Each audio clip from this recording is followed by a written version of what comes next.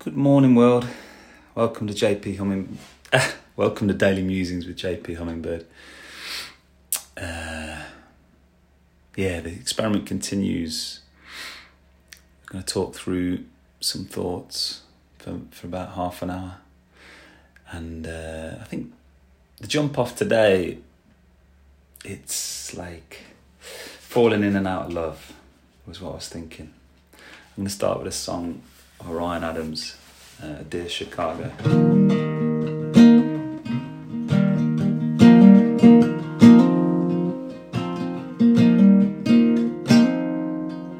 Dear Chicago,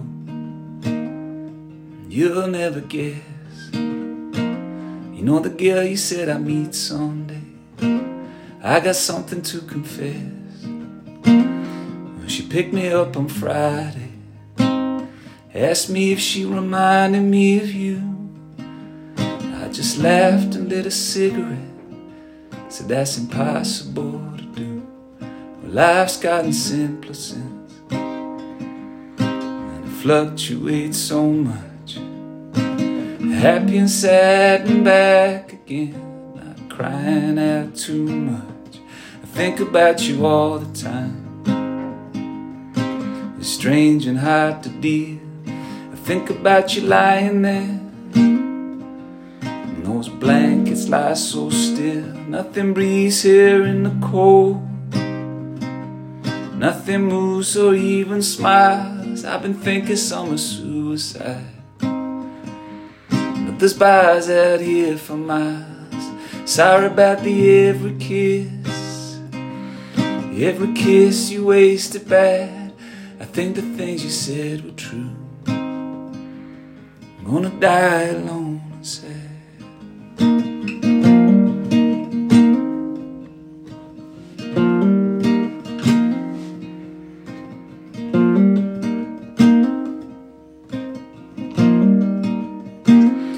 The wind's feeling real these days, and baby it hurts me some. I never thought I'd feel so blue.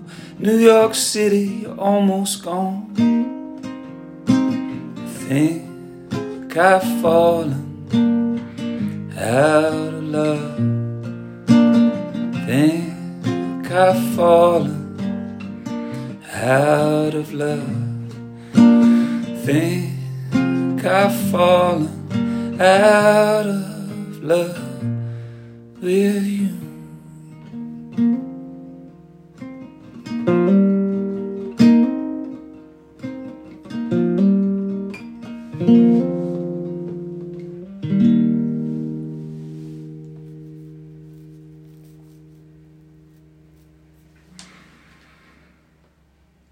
Is it more important how you fall in love or how you fall out of love? Can you even... Is there any decision making to be done?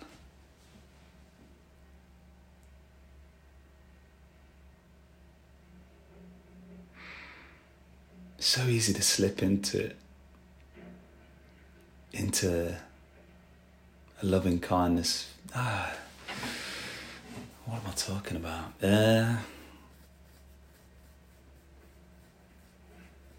I guess there's no choice. The meat of the question, there's no actual choice, like the actual feeling. It's just, I guess, how you process, and as the rational mind starts to get some semblance of order from the initial surge of falling in love or the heartbreak of falling out of love. And once the rational starts to take over from that reptilian mind, like what? Then the choices start to enter of like how gracefully you enter or exit. But the actual, I guess, I have this idea of like, you can't avoid suffering, you can't avoid love, hate. It's just how graceful you do it.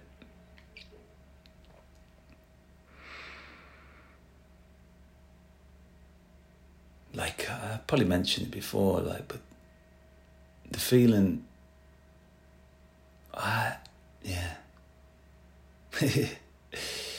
It's sad when you lose that spark, and it's even sadder when you lose the spark for someone who's still got the spark for you, and you have to try and negotiate that in the kindest way possible. That's the hardest scenario, I think, for me in life.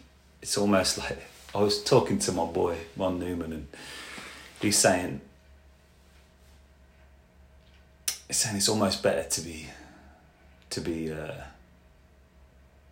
you know, what's the word? To be let down, to be dumped, I guess they say in England, which is sad, but that sounds too teenager for me. But it's almost better if someone ends it with you, because at least you can sort of, it's not, I guess it takes the decision element away, and that's the hardest thing in life, isn't it? When you've got a decision hanging over you and you're trying to end something but you can't do it, and you know, you're trying to minimize damage and hurt, and then obviously the more you delay, you end up creating more damage and hurt. Or do you? I don't know. But yeah, it's not easy, man. Yeah, I'm wondering where you are in your life at the minute. Is there ever stability when it comes to love? Are you...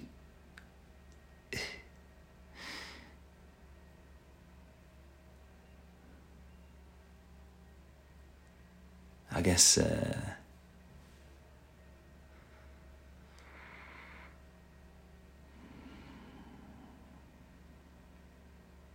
you're either on the rise or the fall, or one thing I know is when you're in love, it's a volatile experience. And if your life's full of volatility already, then what's the harm in more of it? But yeah, I remember singing this song in India when I'd fallen hard, and then just on my return trip, with a bit of space in this, I realised, like, it's not healthy. And I remember singing this song to, like, but I think in this song is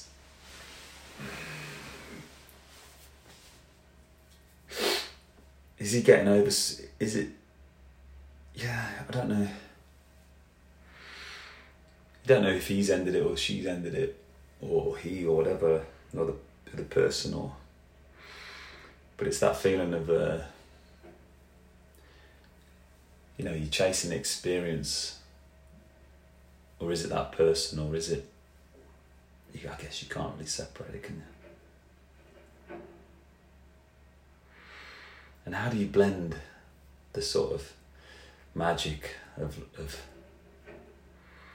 those feelings with the reality of, oh man, sorry, I picked the wrong room. I've come into my room where I'm assuming it's going to be more quiet, and there's some, I don't know what they're doing outside. I might have to pause and transfer, but I shouldn't take you through the exact machinations of this shit, should I? But there's a big... hopefully you can't hear it. I'm just going to plough on, but yeah. I don't really know if I've got any insights with this stuff. It's just, it was running through my head, and like, where am I at the minute? I'm just enjoying everything, like, more and more, and it's almost like if I don't know if I'm avoiding falling in love, because I don't when you fall in love, it just messes everything. It's like you don't enjoy everything else as much because you just want that feeling of love, you know. And it's like Sam Harris said the other week. It's like I'm trying to redefine it. You know what, like that. You know what I've associated with love in the past. That romantic feeling of being swept away by a raging river, maybe. Is that really love, you know? Or is that, or if it is that the kind of love that I want to experience? Yeah, I'm more interested in that sort of a backdrop of love, stability, that unconditional feeling, friend or foe or lover or enemy, you know, just,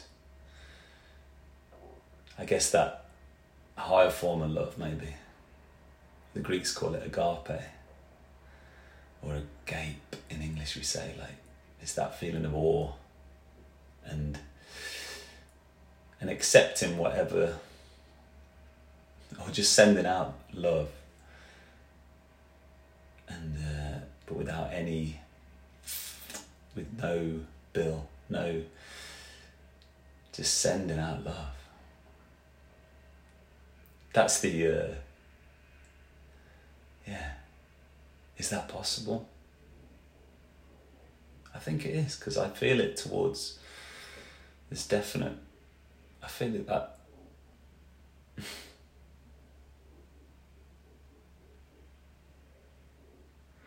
you know, like towards your nieces and nephews and, you know, children in general. You want them to feel secure, and you want them to have that, know that, and yeah, this idea, and you're like your inner child as well, you know, that you give it, yeah, just keep giving it that gift of attention. I know you're worried, I know you're concerned, but you know, oh God, I'm sort of going into a dream state. I forget I'm even podcasting at the minute. Well, so, I don't know, I'm going to read a poem. It's sort of, I read this on the train yesterday, I quite liked it, and it sort of ties in and then leads to something else. But it's called Landline by Patrick McGuinness. It grew in the hallway beside the pot plant, the ashtray and the yellow pages left ajar. It started under floorboards, unspooled between the carpets and their waferings of underlay.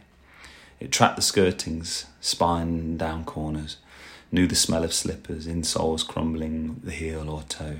It knew the frayed shadows that we threw, the address book's fading numbers and the crossed out friends, the names trussed up in angry biro or speared by one calm line of ink. The half there, the less and less, the care home hotline and the ads for stair lifts, window cleaners, takeaways. It finished in an A5 sheet blue tacked to the wall, important numbers, with the contacts for their children, 2 nurses, and the remnants of a family 1 continent away, plus 00, 32, etc. The deadlines outgrew the living. The A to Z went back to A again, an alphabet in countdown until what remained when we had cleared the house was the polished square where the phone had sat, framed in dust, pieces of skin or dandruff at the edges milled to something that felt like talc. Last to go was the word we called it by, landline. Exotic as a telegram. Our fingers tracked it underground, getting mustier, earthier, fungal at the seams where our houses let the outside in, with the wood lice and the silver fish, the blue bottles stripped for parts on windowsills. The phone, the flex, the pigtail coil, where we made our rings and knuckle dusters as we talked. The receiver that got us hot against our ears. The plug hole glug of someone hanging up. That was the echo of our listening, the last word, the good news and the bad, there in the hallway, where we fiddled with whatever we could find, where there was never a pen that worked, a pencil that had led had led in. Before our telephones lived on air, before we called them landlines. Yeah, that idea of what you let in.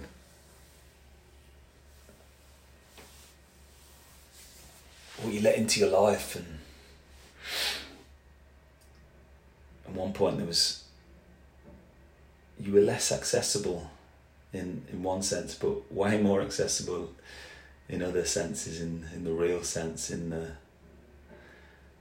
let's meet up and explore and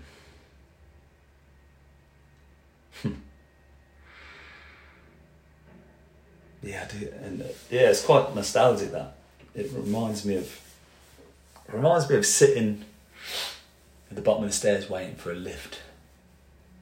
Maybe it's to go to school. From reading the Beano, the Dandy, and waiting and jumping in this little mini metro with a friend from down the road. That mum would drop us off at school. And then you keep returning to this spot to try and communicate with the outside world, and it's kind of what I'm doing now. Like, I'm talking into air, but I'm returning to this one spot, even stubbornly now, because there's stuff going on outside that's distracting. But I like the ritual of one spot to do certain things. Maybe that's just another tendency that I'm discovering more and more. But yeah, this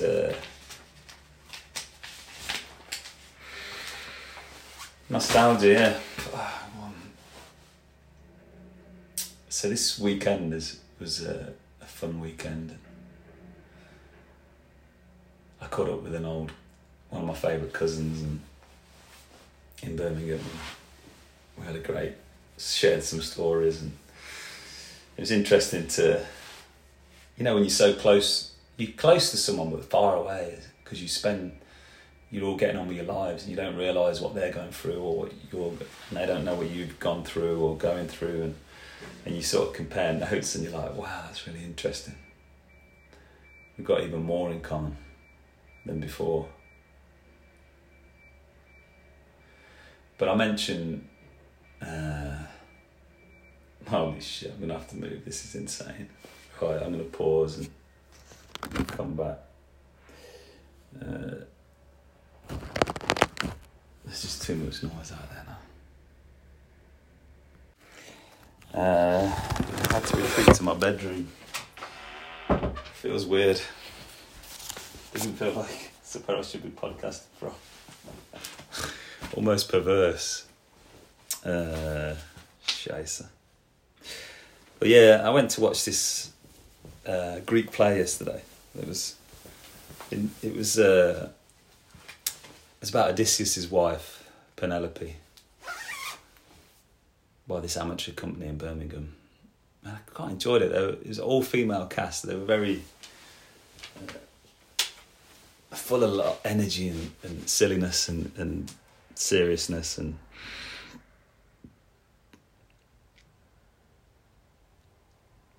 yeah, it was just an exploration of what she had to go through in the 20 years when Odysseus is off on his adventures. I'm sort of assuming Odysseus is. I guess I learned about him because of his association with Sicily. If that's where it took place, but there's the island of the Cyclops, and his story around the Cyclops, and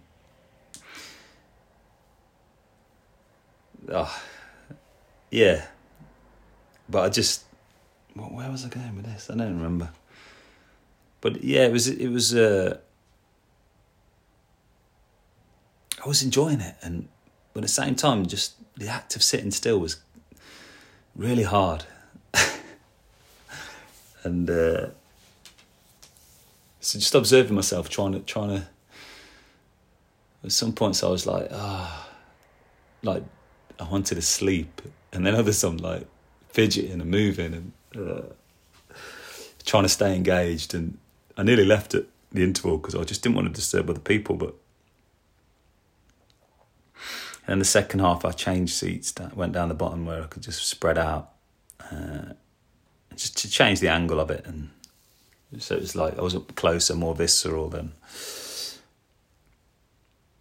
Yeah, the ending was great because it's sort of going all in the right direction, but then the Greeks, they have to put that tragic element in there, and such a good feeling where you're like, because there's bits of laughter and there's bits of like, and it's all coming together, and you think, oh yeah, it's like heading towards a classic Hollywood ending, and then no, it's like boom, bring in that sort of tear-jerking moment, and I did feel it. I almost got swept away with it. But just shy of like shedding a tear, and yeah, I enjoy that feeling immensely. I think it's beautiful to draw a tear out of someone. It's almost it's a very powerful thing.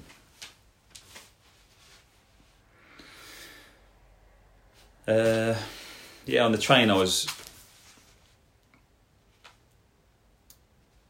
just having a read, and I was reading about Baudelaire, the French, we've spoke about him before, but just this, as a flaneur and someone who's like, we're talking like 18, what are we talking, late 1800s maybe? Yeah, 1868, 4.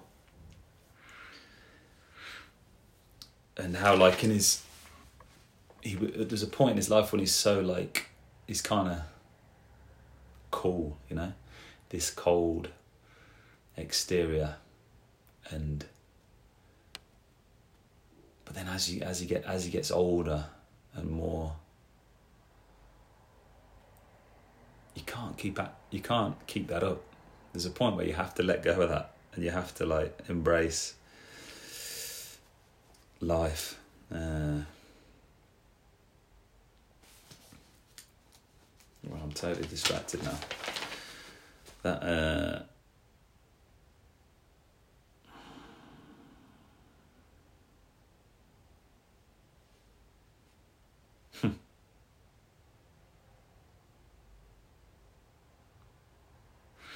So yeah, it was just, I guess I've linked it. It's come to my mind now because it was sort of, his ending is very tragic. Holed up in a hotel in Brussels with debts and a drug addict and just in pain and dying from syphilis and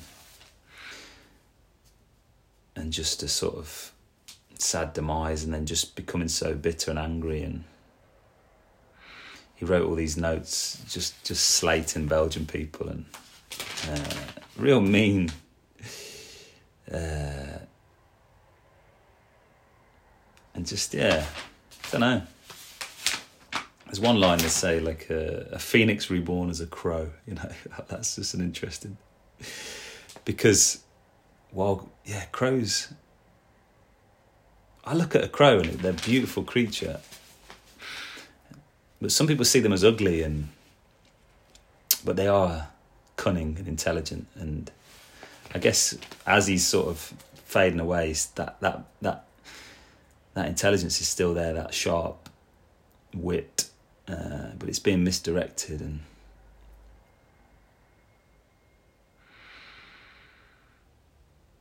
yeah, maybe, I wonder what happened if he'd opened his heart a bit more, maybe. Or it's complex, isn't it?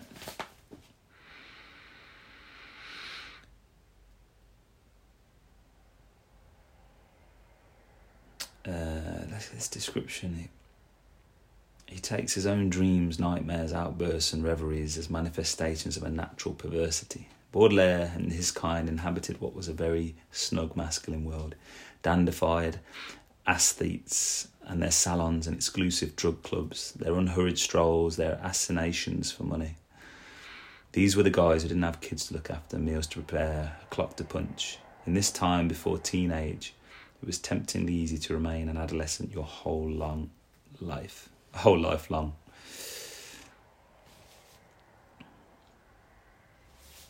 you do meet... I've lost my train of thought. I can't focus in this.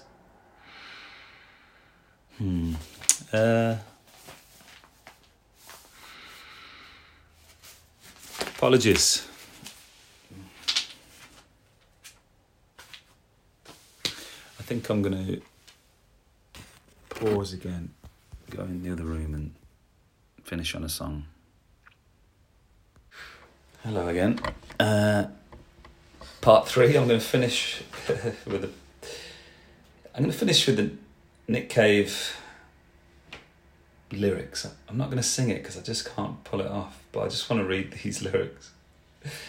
It's Green Eyes by Nick Cave. I don't know why I'm doing this radio bit. I've never done it before. When I'm announcing what I'm doing. Oh, God. Kiss me again. Re-kiss me and kiss me. Slip your frigid hands beneath my shirt. This useless old fucker with his twinkling cunt doesn't care if he gets hurt. Green eyes, green eyes, green eyes, green eyes. If it were but a matter of faith, if it were measured in petitions and prayer, she would materialise all fleshed out. But it is not, nor do I care. Green eyes, green eyes. Green eyes, green eyes. So hold me and hold me. Don't tell me your name. This morning will be wiser than this evening is. Then lead me to my enemy dreams and be quiet as you are leaving, miss. Green eyes, green eyes, green eyes, green eyes. Thank you, Nick Cave, for being the greatest. Godspeed, everyone. Thanks for listening. Send me your thoughts and I give you all my love. Take care.